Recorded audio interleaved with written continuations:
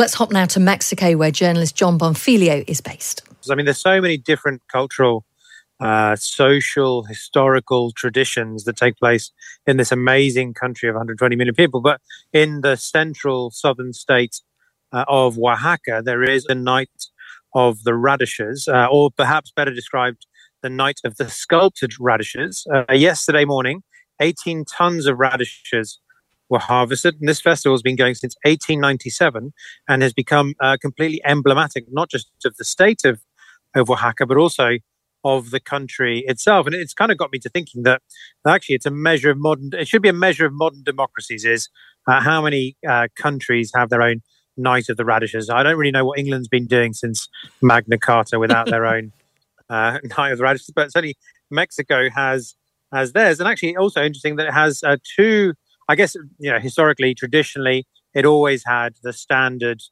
traditional award, which was for those radishes that initially had a likeness or likened some kind of famous figure, normally the Virgin, Jesus, and so on. But then over a period of time, they began to be sculpted into more emblematic figures. And now we have two awards that happen every 23rd of December, the traditional award and then the freestyle award, which was introduced a few years ago, where people can basically carve whatever it is that they want.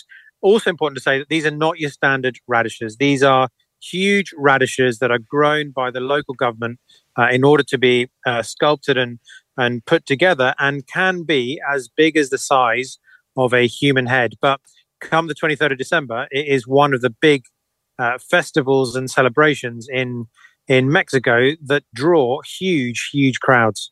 I'm pleased you mentioned they were large radishes, because I was slightly confused how you could do it on a normal-sized radish. So that makes a little more sense.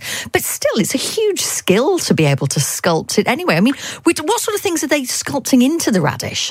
You're completely right that it's a huge skill. And also, it's not as though the people that the sculptors and the artisans have days to do this. This is a single one-day event. They get the radishes in the morning, and then they've got a few hours to put it all together, depending on what radish they're given. And then the judging takes place around about now, at this stage of the evening. So you've got everything from, historically, things like nativity scenes through to famous Oaxacan sort of pastoral settings, maybe Mexico's most famous indigenous president, Benito Juarez. So figures of him who I'm not necessarily being derogatory by saying that perhaps his facial and cranial demeanor resembles that of a radish. And then more recently, of course, which as young people have got more and more involved, it can be absolutely anything, from guitars through to killer whales, through to a whole variety of things. It is one of those festivals that has grown and really captured the imagination because of how completely unique and honestly bonkers it is.